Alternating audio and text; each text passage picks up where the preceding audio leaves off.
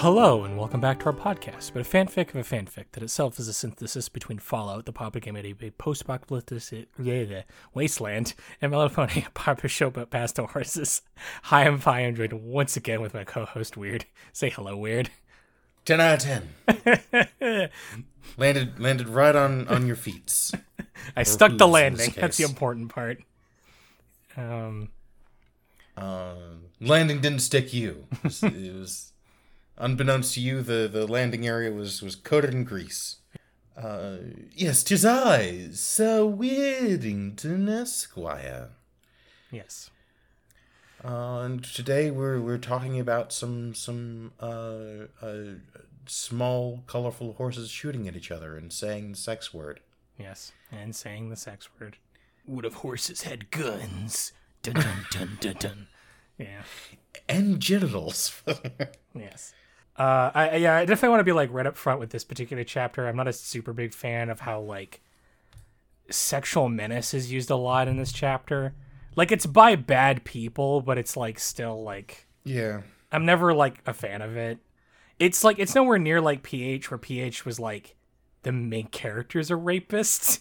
We just have to be okay with that. But it's still a thing that I always think is kind of a weak thing to always put in the story. I get it. It's an intent to be oh, this is how evil they are. It's a kick the puppy type moment. But I always find it's a little unsavory and sort of uncomfortable. Also, for me personally, this chapter was a little tough to get through for very personal reasons. I have a hard time with secondhand embarrassment, and there's a lot of that in this chapter where the main character just kind of falls flat on their face in a couple of so-so situations, and it just makes me want to escape whenever that happens.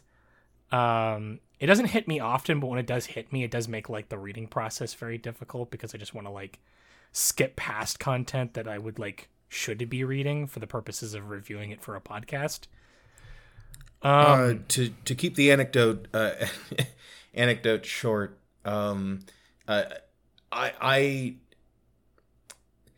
I have been forced to fast forward through TV and movies at certain points, just to get through a scene where the point is that sort of event.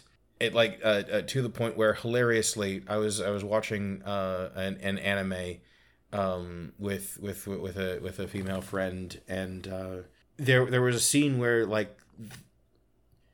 never mind.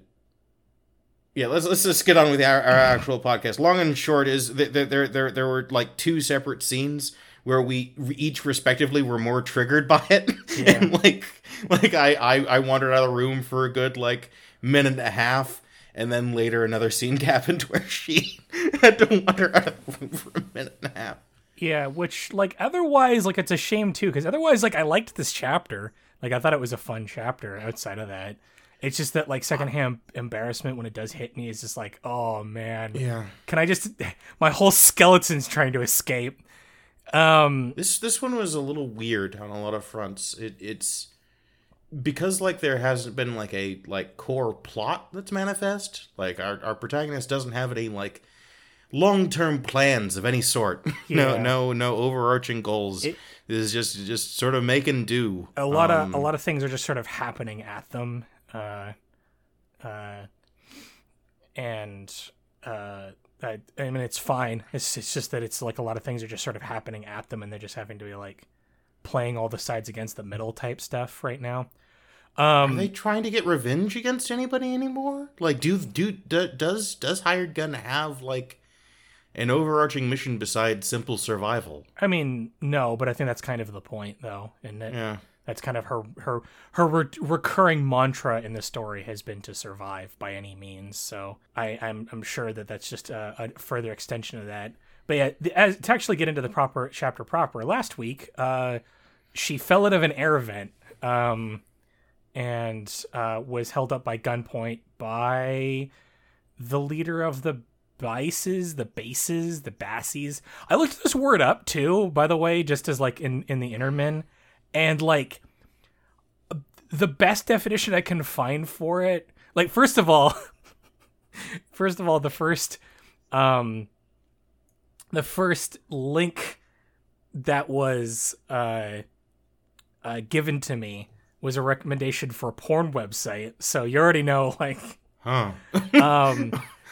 apparently this is a word in French that means like, it's like an archaic usage of the word is like kiss, but like the more like modern usage of it is to like to fuck. So like, I don't know if that's what the author was going for. Like I guess I'm just gonna have to bug no one about this one. Like, what the fuck?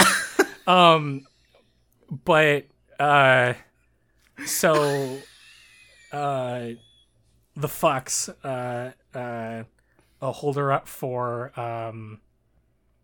information in this chapter, and this is where we get into that first bit of like secondhand embarrassment, where like the character is too, like, the character of Hired Gun is too dumb to convincingly lie to the people who are holding her up at gunpoint for information. Oh, sorry. You go. Well, what were you gonna say? I think the most, if there's like, I wasn't particularly affected by like this being particularly humiliating. The only really embarrassing part is like the paragraph where it goes down how much effort HG put in ahead of time for this lie. Like nuh-uh.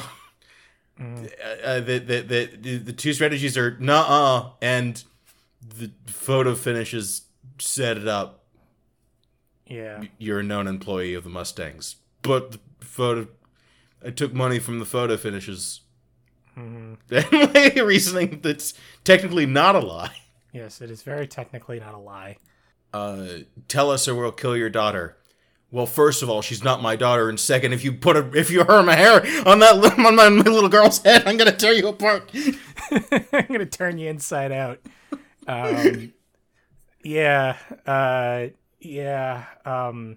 Luckily, Flair is there to like bail her out of this whole situation.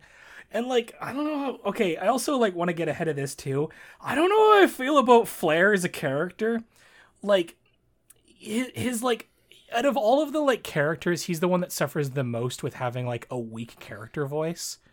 Like usually I'm on like story sides, especially fan fiction, when it comes to like, okay, characters are kind of all gonna kind of sound samey because it's hard to distinguish character voices, and it's, you know, it's a quirk of like writing expertise that's like necessary to really like flesh out characters enough to feel like they meaningfully sound and feel different from each other.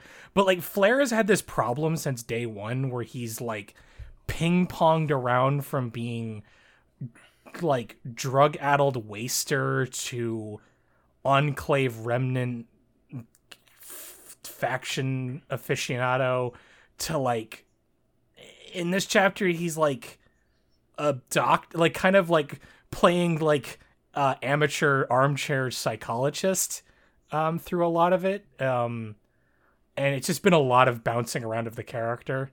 So I have literally no idea who this character is supposed to be. In this chapter at least, and I can kind of see where it could be coming from. I can only guess the author was struggling with precisely that question. Yeah, like struggling to like figure out what they intend to do with this character beyond their pure aesthetic. Mm-hmm. It's really no one's fault. It's really the author's fault for doing such a good job most of the time. Yeah. That Flair just feels like this weird question mark I always have every time I see him talk. This chapter, like in isolation, this chapter had I think a pretty clear identity for him this week, mm-hmm. Which was your gross buddy. Yeah, your like questionable friend. The why do I hang out with you guy? Yeah, the seminal cat piss man. But Flair manages to kind of like sort of half talk them out of this situation a little bit. And basically, HG gets out of this the same way that she gets out of most things, which is basically, hey, what if I do work for you? Will that get me out of this? I kind of got the impression that like it didn't matter that like she was, you know, like that I've actually forgotten the name of the Kiss Me Fuck Me leaders. The Molly. Kiss Me Fuck Molly. Me's leader. Yeah. Molly. Yeah. Molly didn't seem like particularly interested in doing meaningful harm to HG. Like the conclusion to this interaction we got seems like the one that was gonna happen anyway. Yeah. Which was execution by way of gladiatorial combat. Yeah, which is what I was going to get into why this is a chapter I liked, because I do love me a gladiatorial combat. That, like, I got the impression that she was basically testing the waters to see, like, this is a famously dumb horse. Can I see? But how dumb is this horse? Yeah, is she dumb enough that she'll just tell me if I ask her? And the verdict is, well, damn, this horse pretty dumb. Magnitude's dumber than we could have anticipated. So dumb that she can't even be interrogated. Like, there was a threshold of dumb that Molly was hoping for, which was just dumb enough to, like, spill the beans on whatever the fuck she was supposed to be doing here. But no, just one league dumber than that. So dumb as to be like a brick wall. Yeah. And so, all right, fine. Lemons and lemonade. Yeah.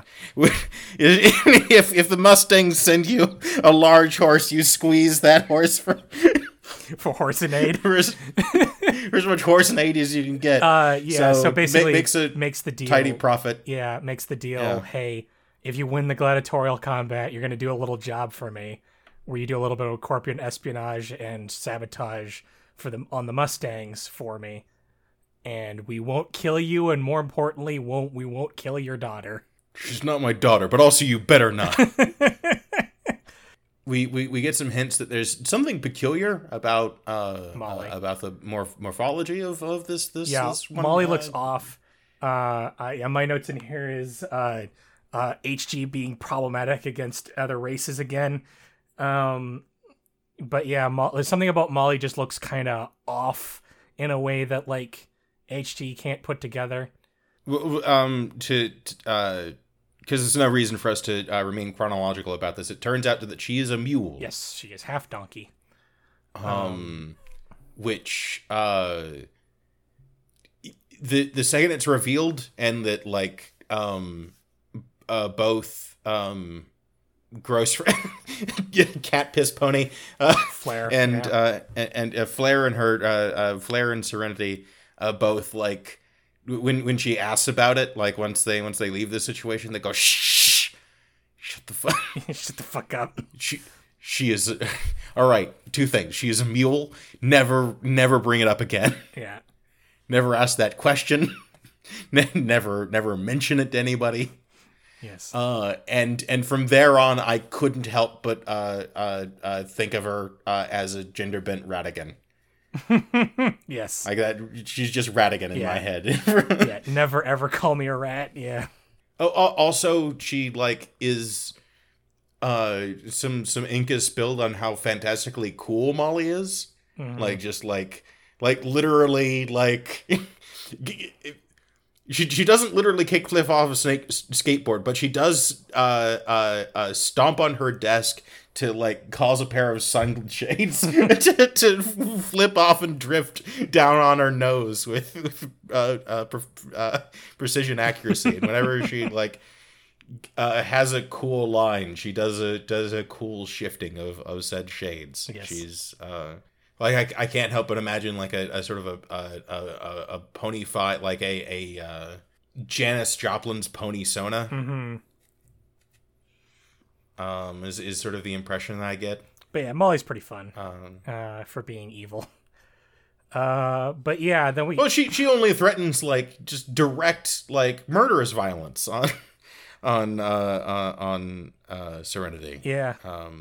As opposed to sexual assault, which is where she gets it from most of the rest of the town. Yeah. As long as we're talking about it, I think the, like, she's not my daughter thing is really coming to a head this chapter. Mm-hmm. Like, Flare, like, being the sort of, your sort of gross friend who it's frustrating when he's right. Mm-hmm. Like does sort of like directly confront her with like, why do you care so much? Like, dude, you need to like, this is actually getting really dumb, like really silly of you, to pretend that this little girl isn't your adopted daughter. Like, no one believes you. No one.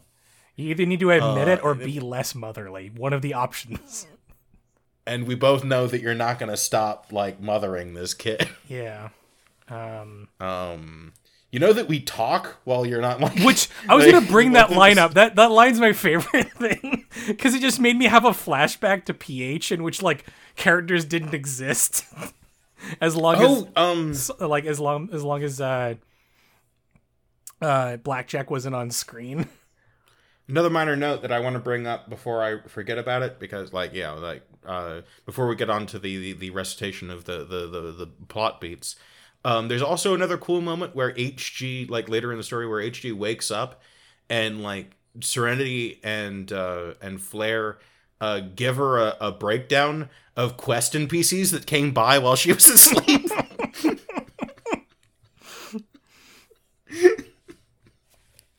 That like word's gotten around, and like there's like people who like want stuff, like want impossible like suicide missions done.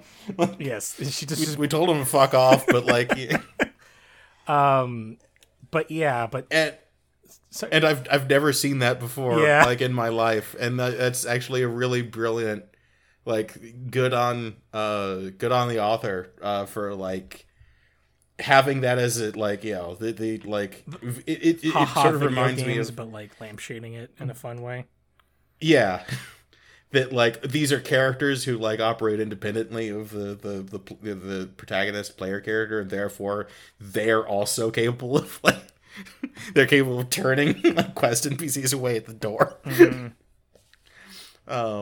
Or following their own leads on stuff. It's very good.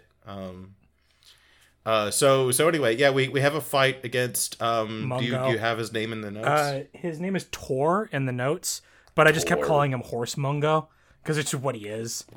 Yeah. He's just Mungo from the movie Blazing Saddles. Just a Horse Mungo am talking third person. Yes.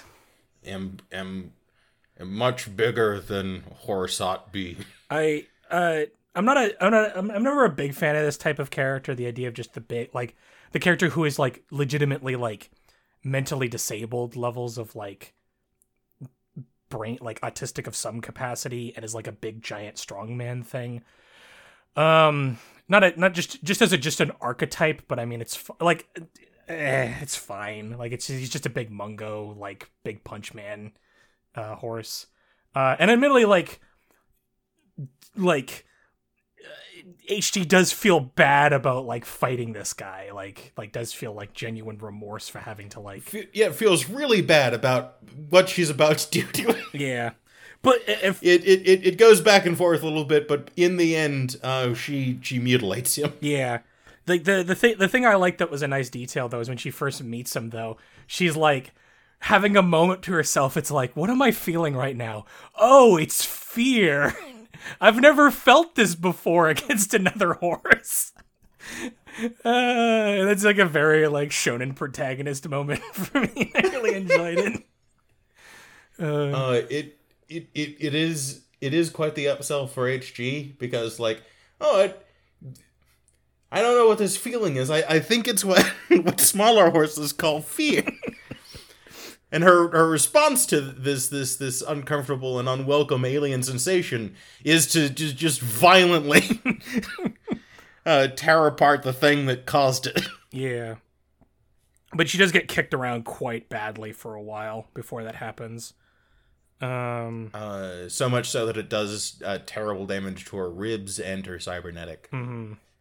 But she does manage to beat Tor when he takes a hoof through the like metal barring that holds up the like battle arena, the Thunderdrome, and it like tears him apart because he's not made of cybernetics and can't take that kind of metal wiring to the limb like HG can, and that's what promptly ends the fight. So hurrah, she wins and gets gets to feel guilt about it. Yeah, the thing I also liked about this is that like this fight is kind of like happens like really early into the chapter, but like the rest of the chapter is like her just feeling dead because of getting in her ass just completely beat by this horse. Like she's very logy. Needs serious medical attention. Yeah. Even a horse of her stature, with all the bread she's eaten, she still isn't enough to like. And also it generates a lot of what turned out to be extremely unwanted attention. Mm-hmm. She's now a celebrity in town. Yes. She beat the arena champion, something that was considered impossible to do. But apparently. Apparently Molly did well on the over-under. Yeah. That fight. Maybe didn't even bet anything, but like the house takes a cut on all transactions. And it was like a 9-1 type situation, so she made a tidy little profit, which is probably what prompted her to like actually like I think that's probably the reason why she like let her go more than the beating the arena champion thing. I made a lot of money off of this. Well, also, it probably wouldn't do good for her reputation if she... no one likes a sore loser. Yeah. Who's gonna take her like venue seriously if like the new champion doesn't get to leave alive? Mm-hmm. But yeah, so she limps back to the moon. Comments on being like sort of frustrated by the annoying. We get a adaptation of the scene with the girls stripping and the fountain. Mm-hmm. Yeah. From New Vegas. Yeah, and she is just like hurt enough that like everything is like a minor annoyance to her right now. At the very least, especially because like Serenity keeps insisting that she shouldn't be taking any alcohol right now. With her badly damaged body. It's a blood thinner, but it's also a painkiller. But Serenity wins out with the puppy eyes. There's a lot of talk about Med-X being used a lot in this chapter too. Yay! HT I'm suspecting HT is going to develop an opiate addiction quickly into this story. So we limp back once to again Roy. meet up with the A number one Duke of Paradise, who's surprised to see her back. Yeah. Oh, you survived. Okay. All right. What did you learn? Yeah, because the plan was basically like, hey, you get killed, but you like send a message, I guess, that like the Mustangs know you're up to something. Yeah, fundamentally, he was sort of killing two birds with one stone. He was murdering her for having laid hooves on a VIP client, someone who had a backroom pass. So that nameless sell them to me, sell me your children guy. Yeah, it turns out he did have a VIP card, and so this mission basically was just an execution. Like I'm gonna send this brick who's no longer of any use to me,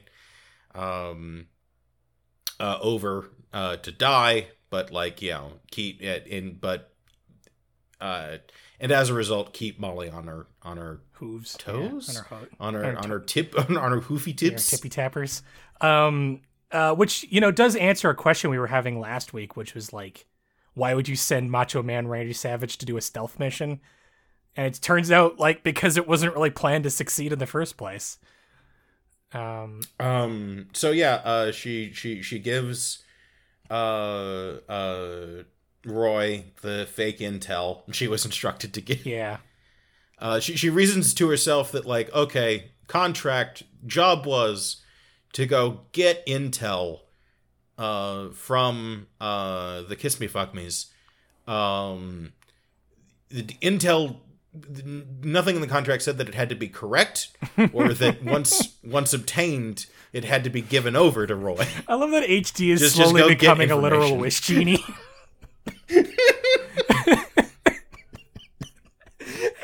Wait, it's that thing you wanted.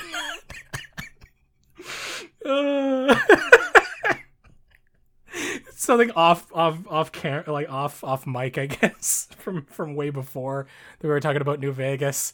That I just remembered. Oh yeah, that I slowly developed a headcanon that like the protagonist is some kind of horrifying living genie. Yes. a mortal djinn who craves your wishes. Especially late game when money means nothing and you walk around asking people if like they have any jobs. Like, yeah, no man, I need caps. Do you have in order to trick them into giving to asking for wishes that you can grant for delicious XP. Yes, but it's just very funny. Grow in power. I do love that like HG is just uber literal. Yeah, there's actually like a fun line at one point that I forget exactly where it is, but it's like someone saying like, HG is great, she's too stupid to lie. And HG is like pouting in her brain and he's like, oh, I lie all the time. But she's not wrong though. Like, well, she doesn't, but it's like she doesn't lie per se, but it's very like lie through omission.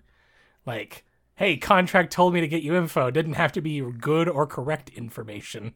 And I think that HD is sort of smartly playing all the sides against each other instead of rather like having a particular stance. Because it's not like she has any particular love for the Mustangs. She's just here because there's a debt that she has. Yeah, she tells Roy that she was told to sabotage a entry gate, and Roy says, tell him you did it. We'll take it apart ourselves and fill the entire tunnel with mines.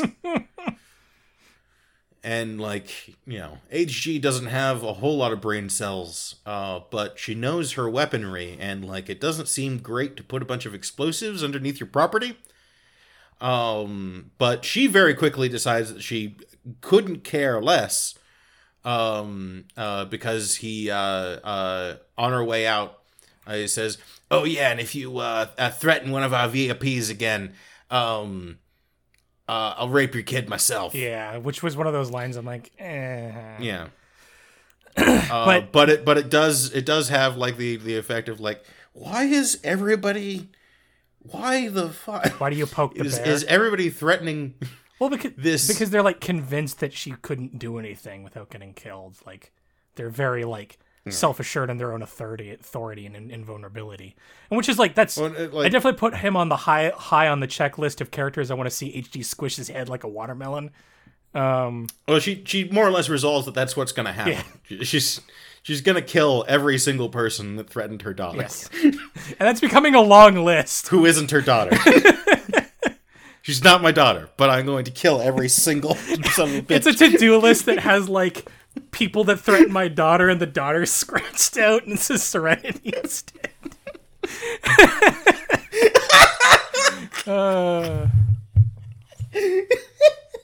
But yeah, and like I'm looking forward to that. But like the so far, like Roy sucks, and I like him that he sucks. But it's like, you know, I want him to get his just desserts sooner than later. But yeah, now we got to go to the Watcher camp because HD is leaking. Yeah, the last thing HG asked for, like, she like notes to herself that Roy is now on the murder list. Mm-hmm. Like he must die. But she does ask, hey, do you have any medics lying around? Yeah. You want me to leave your office? Like, you know, I'll move a lot faster if I can get some painkiller. Mm-hmm. Oh. And yeah. So we visit the Watchers. We meet the night duty surgeon, and it turns out the Watchers are just like generally elitist and insufferable as a faction trait. Yeah. Which I kind of suspected. Which is why Serenity is like not super eager to rejoin the Watchers. Stick around. would rather would rather stay under the wing of this incredibly large, dangerous horse. Mm-hmm. Well, that horse is nice to her, though. Yes. As opposed to indifferent.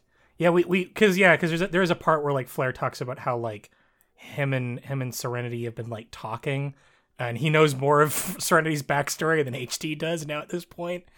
And part of it is that like, yeah, the Watchers never really like cared about her at all. Like they weren't really like a family in any real capacity. But yeah, they get HG onto Gurney and check her out, and they're like, yeah, someone broke this horse.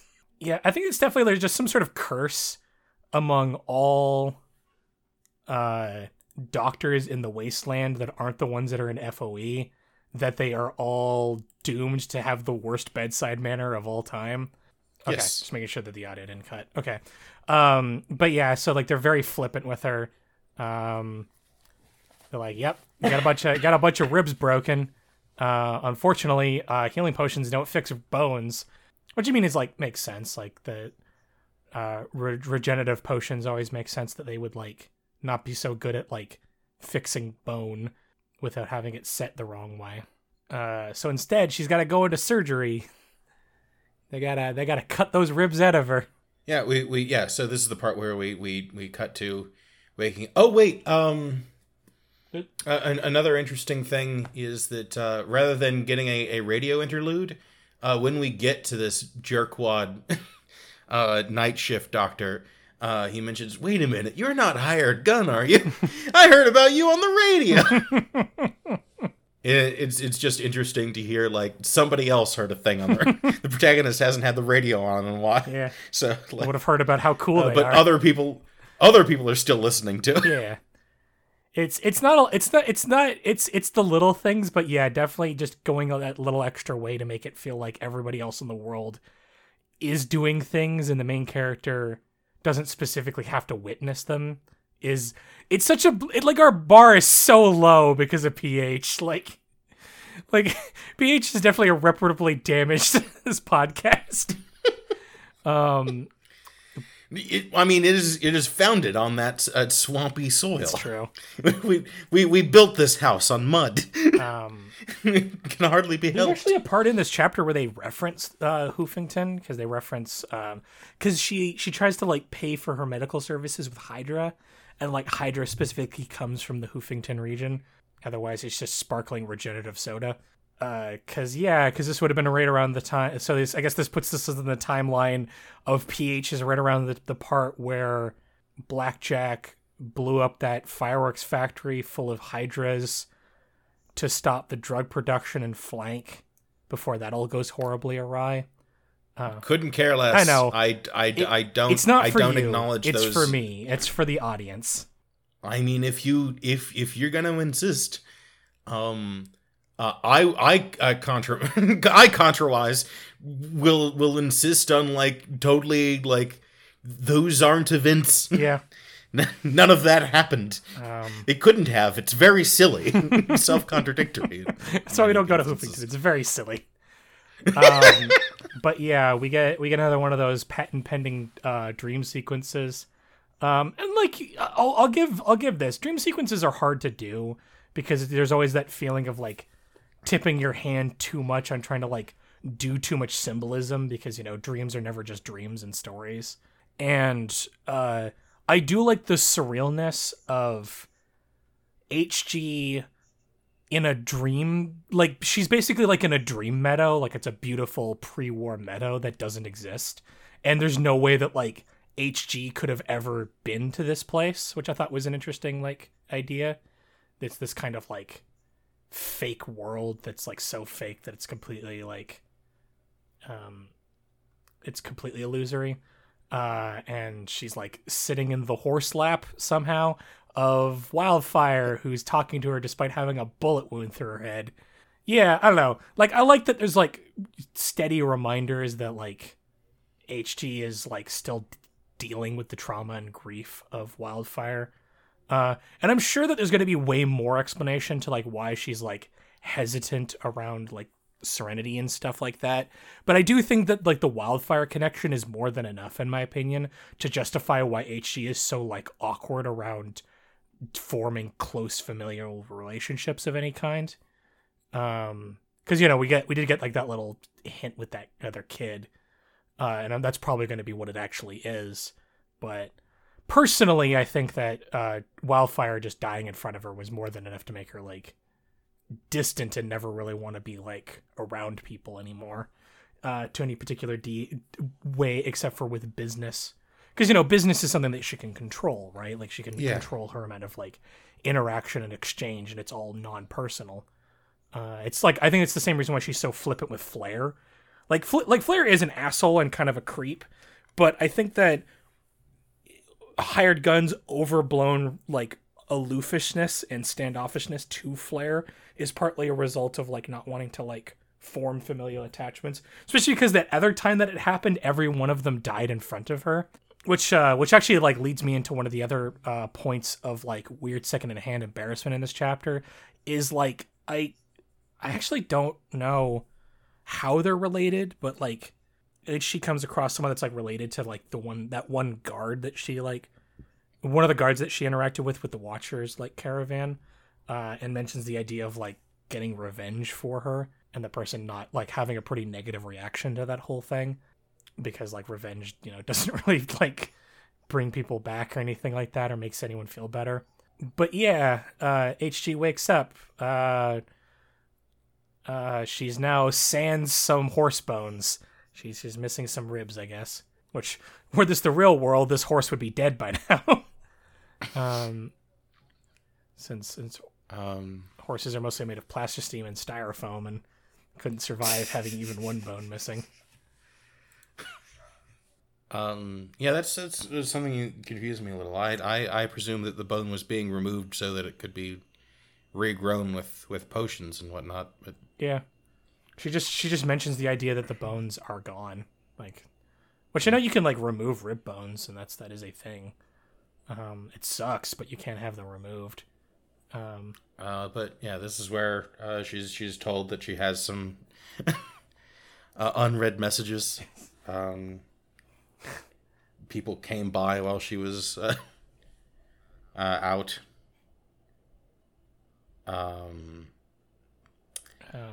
And then what happens? Their plan is to go to the finishers, because like they basically like want to shuffle the cards around and hope that the finishers can basically hand power to the finishers.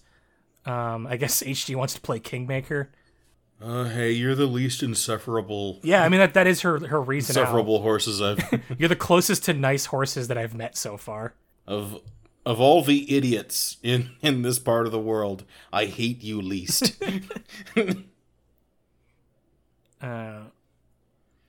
At no point have you threatened my ward. My unrelated child.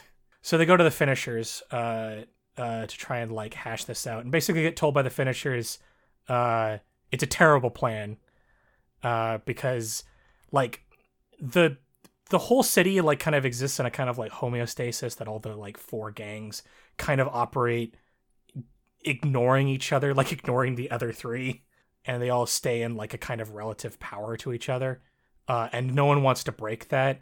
And specifically the Galatians or Galicians or whatever they're called, however to say it, have like a robot horse army that keeps like maintains this stasis by force. So they're like the big cheese of the horses, except for maybe House, because House is like the other one, because one thing I wanted to bring up with that is that, like, as of I think it was like last chapter or the chapter before, we're fully introduced to an assured. Oh no, there is a there's someone there is a individual someone a pony named Mr. Horse, or sorry, Mr. House, yes. Mr. House, and I was a little disappointed by that, because earlier, instead of House always wins, it was the House, and like there was several mentions of the House. I remember it very clearly. I could swear, and I'm kind of let down that's like no longer the case. That conceit was given up on. that rather than like some sort of organization called the House, which would have been an interesting twist. It's just Mr. House. I mean, it still could be both of those things, though. It could be the House and Mr. House, because that was kind of the way it is in NV as well. But yeah, that's like one of the like 4 factions is just the House, the Galicians, the Fuck, Marry, Kills, and the Mustangs are like our 4 factions in vying for control over DICE. And they're like I always think the funny part about it is that they're like next door neighbors. That's what I mean about like they all have to kind of ignore each other. Everyone's in a Cold War because my begonias, you die today. Like they're just yelling at each other from across the street. But yeah, so like the plan instead is they meet up. I just need to like scroll through just to double check this conversation. Yeah, because they wanted to specifically get them to work with the sex puns, and they kind of don't like each other. I think purely for an aesthetics reason. They just don't like their vibes. But yeah, so the long and skinny of it is even if I don't quite understand this conversation, exactly why they got to meet up with the I'm trying to look at how you say this name. It's like Galician. I don't know. It sounds like a Pokemon, frankly. Gallicans. It reminds me of the like. Is it a book of the Bible or like a people group in the Bible or both? Which? Like I'm pretty sure there's a biblical like there's a biblical name, the Galatians. So. Yeah, that sounds about right. But yeah, they're apparently run by a horse named Granny Dynamite, which HD comments is a name as fake as hers is. I don't know what Granny Dynamite's gonna be like, but it's the only character I can think of that has dynamite related was like from New Vegas. It's very funny to imagine like a dynamite horse running a big casino. That granny is dynamite. Yeah, I tells you, dynamite. But yeah, there's some sort of like they seem to be like the direct like I think as far as I understand they're the ones that have the most direct power because they have like a whole army of pony robots, Ponytrons, and they make up the like sort of like de facto police force because of that. And so they need to be informed of all of the goings-ons and the doings that are transpirings. But before that, they like unveil behind a mysterious curtain a large, terrifying wooden apparatus filled with foamy water. We're gonna clean a horse. I love the like abject horror HG feels. What is that? It's a bath. No. But yeah, there's a bit of comedy about like them having to like bathe HG, and they're like, the joke being that like, it like that her cutie mark might just be dirt she never cleaned off. Well, the deeper joke is that she responds to it with the exact same gravitas, if not more so, than a Mortal Kombat with an even larger horse. Yes. This was the second time I have ever felt fear. So that's how our chapter ends. So we're probably going to get a very gussied up looking hired gun next week as we go to meet the Gallicans.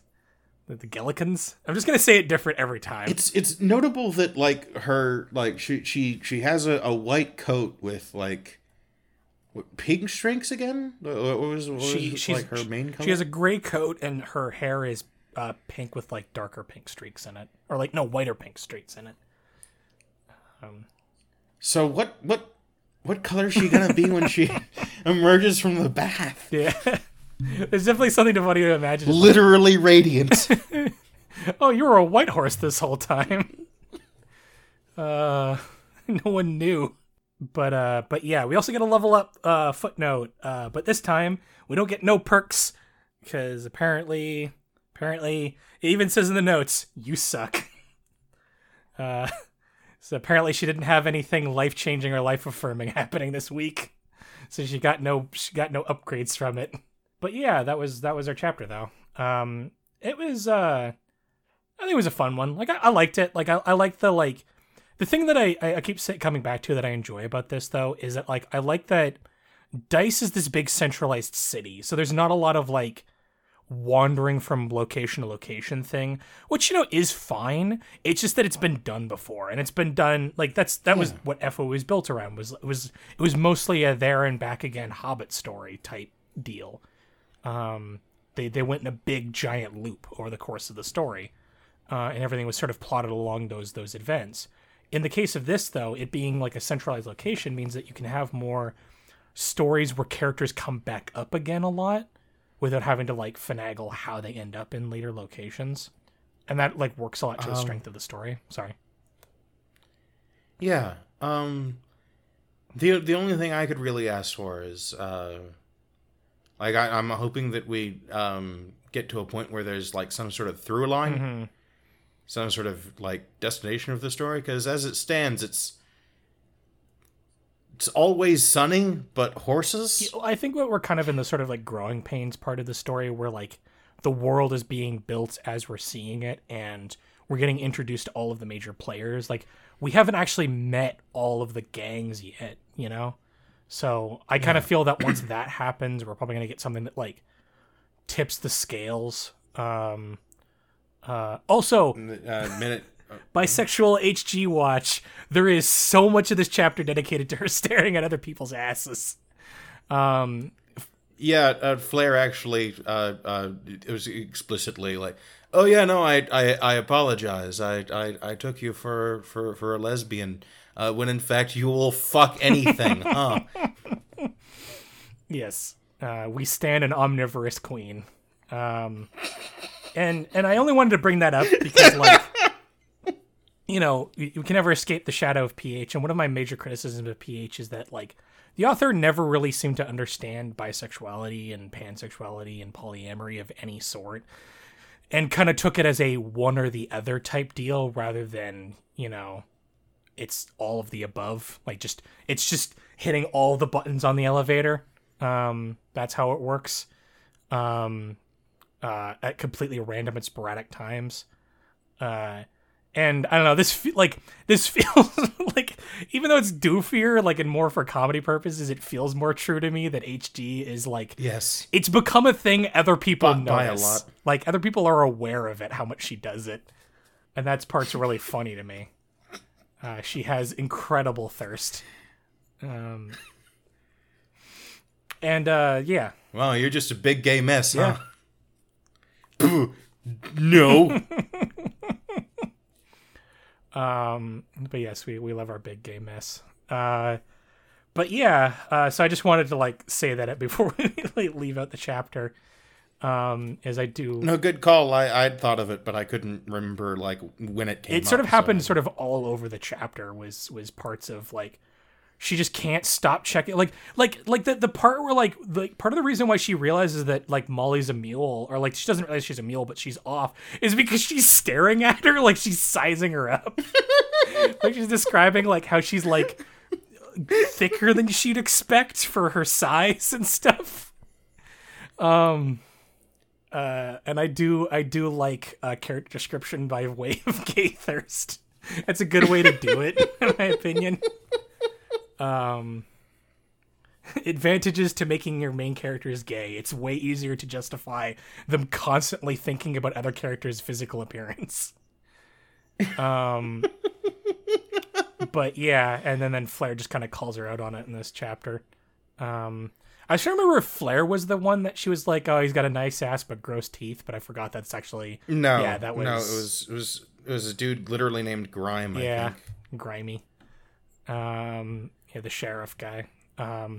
And I just like conflated those two characters because they admittedly were kind of similar, and that's part of my criticism about the character voice between these two, is they felt pretty like interchangeable. But yeah, I think that you were right previously that like Flair is getting a little bit more like characterization in this chapter, because he definitely his like thing that like I guess I didn't go in like a lot of detail about that he mentions is he was like going to be like a brain doctor or like a like a psychologist, I guess, a specialist with the Enclave Remnant before they kicked him out.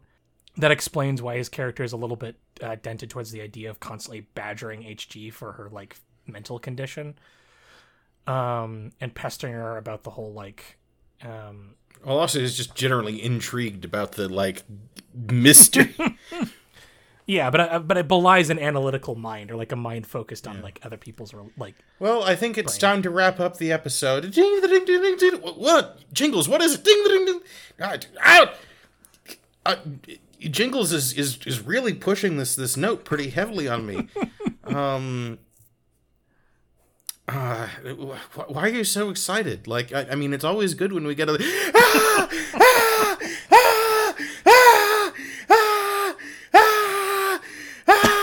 Can you handle this? It's burst into flames in my robotic talent, because, lest we forget, within the fiction of the podcast, I am a jukebox, and so my robotic limbs have burnt off from exposure to the bright light of the revelation of the mail we received this week. All right, so am I reading it this week? Is that what we're getting at? Yeah, let's make it special. It's So, titled Feeding Jingles. Just sending a note to let you know that I'm enjoying your coverage of Heroes. I wanted to thank you for releasing 2 chapters on the 9th of October after technical difficulties prevented us from getting a chapter the week before. That was good of you. I'm enjoying the story, and I'm pleased to hear you enjoyed as well. The story is a slow burn. There's a lot of WTF things in the early chapters, such as Roy setting a brick on a stealth mission, or the occasional intrusion of the Batmare, which we haven't gotten yet, so I'm curious to see how that's going to happen. Thing we forgot about this, at the end of the gladiatorial match, Molly Radigan waves everybody out of the arena, telling for the exciting match next week again with Batmare versus Yeah. So like I guess Batmare is like a vigilante and luchador. Like, God, I hope so. Is a luchador in the style of like the El Santo movies, I guess? God. Where like yeah. Wrestler we're by outside night, of their yeah. I'm Yes. hoping that since they're Batmare that they're like a Thestral, and not just they're a Batmare because it's a Batman reference. Like only like it's of course a Batman reference, but like I'm hoping it's because they're also a Thestral, which would be cool. Anyways, that I remember throwing me when I first read Heroes, only to later experience oh, that's WTF revelation that suddenly made the inclusion of those elements make sense in the story. I grew to appreciate no one's storytelling, which is always going to sound weird. I'm glad that you did a call out to the perk at the end of the last chapter. While stating quotes and ending perks became a staple of Fall Equestria Universe stories, no one did a particularly good job making the perks reflective of the narrative and integrating their effects into the story. No one did limit his opening chapter quotes to Fallout or My Little Pony sources. Once being accustomed to that, I found that I really liked a number of those quote choices, and they said at the chapter to come. In a few weeks, you'll be hitting one of my favorite chapters so far, so I'm particularly looking forward to that. Signed, K-Cat.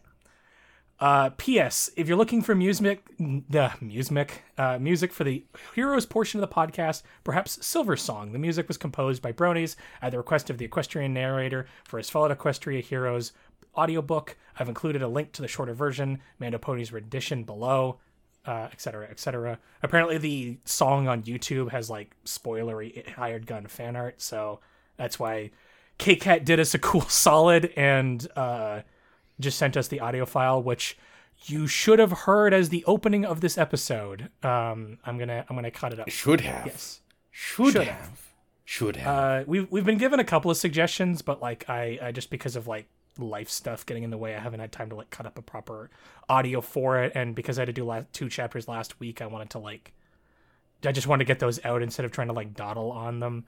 But yeah, so well, this one is officially special, so You've got to. Yes, I have to. I'm essentially saying this at this portion of the podcast to hold myself accountable to that. That I will disappoint myself in the future if I fail to do so. But yes, thanks, K-Cat. Not gonna get used to that.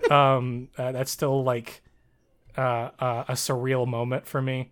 Also, henceforth, I'm going. Anytime we have to refer to the author of Heroes, I'm going to insist we call them the No One. The veritable No One. The artist formerly known as No One. The No One. Jokes aside. Jokes leave the room. Odysseus. We have abandoned them for this time. Pony Odysseus. I don't know. Actually, fuck it, Odysseus. Hey, the No One. Congratulations. It's spelled N-O space. Why? But it's pronounced Odysseus.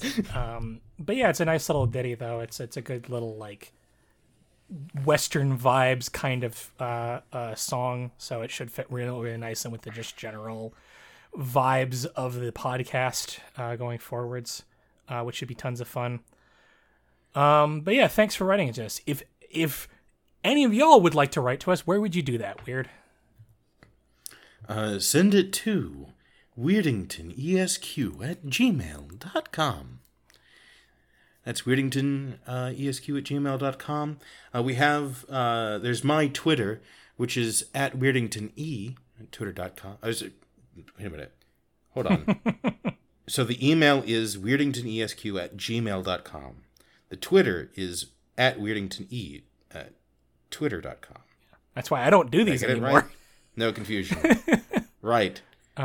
Speaking of, if you're feeling randy, if you're a member of the Kiss Me Fuck Miss, yes. you can go to Phi's Twitter at thouartphi, twitter.com. Yes. Because it's not safe for work though. Also, if you want to check out my safe for work stuff, you should check out Paper World, and also my very rarely updated Cartoon Paper World, pseudo comic Apple Moon. It's a My Little Pony AU fanfic comic that I add to. Should be linked in the thing. Yeah, it'll be linked in the thing, so you can check those out. But otherwise, yeah, we're also like advertising our Discord. No minors, please. Because it's a not safe for work Discord. It's long since outgrown its initial thing of just being an art Discord for me specifically and all the weird porn that I draw. But it still want to keep it an adult space because it still is going to always be an adult space. So we only have one art dubster, and yeah.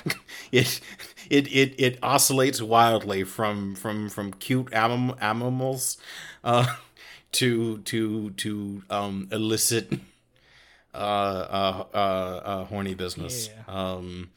With no discretion in between. So no minors, yes. For God's sake. We will have to banish you to the Shadow yes. Realm. So don't even try. Yeah, please, for God's sake, don't darken our door with that. All that said, workers of the world unite. Yeah. And onward from sunshine and rain.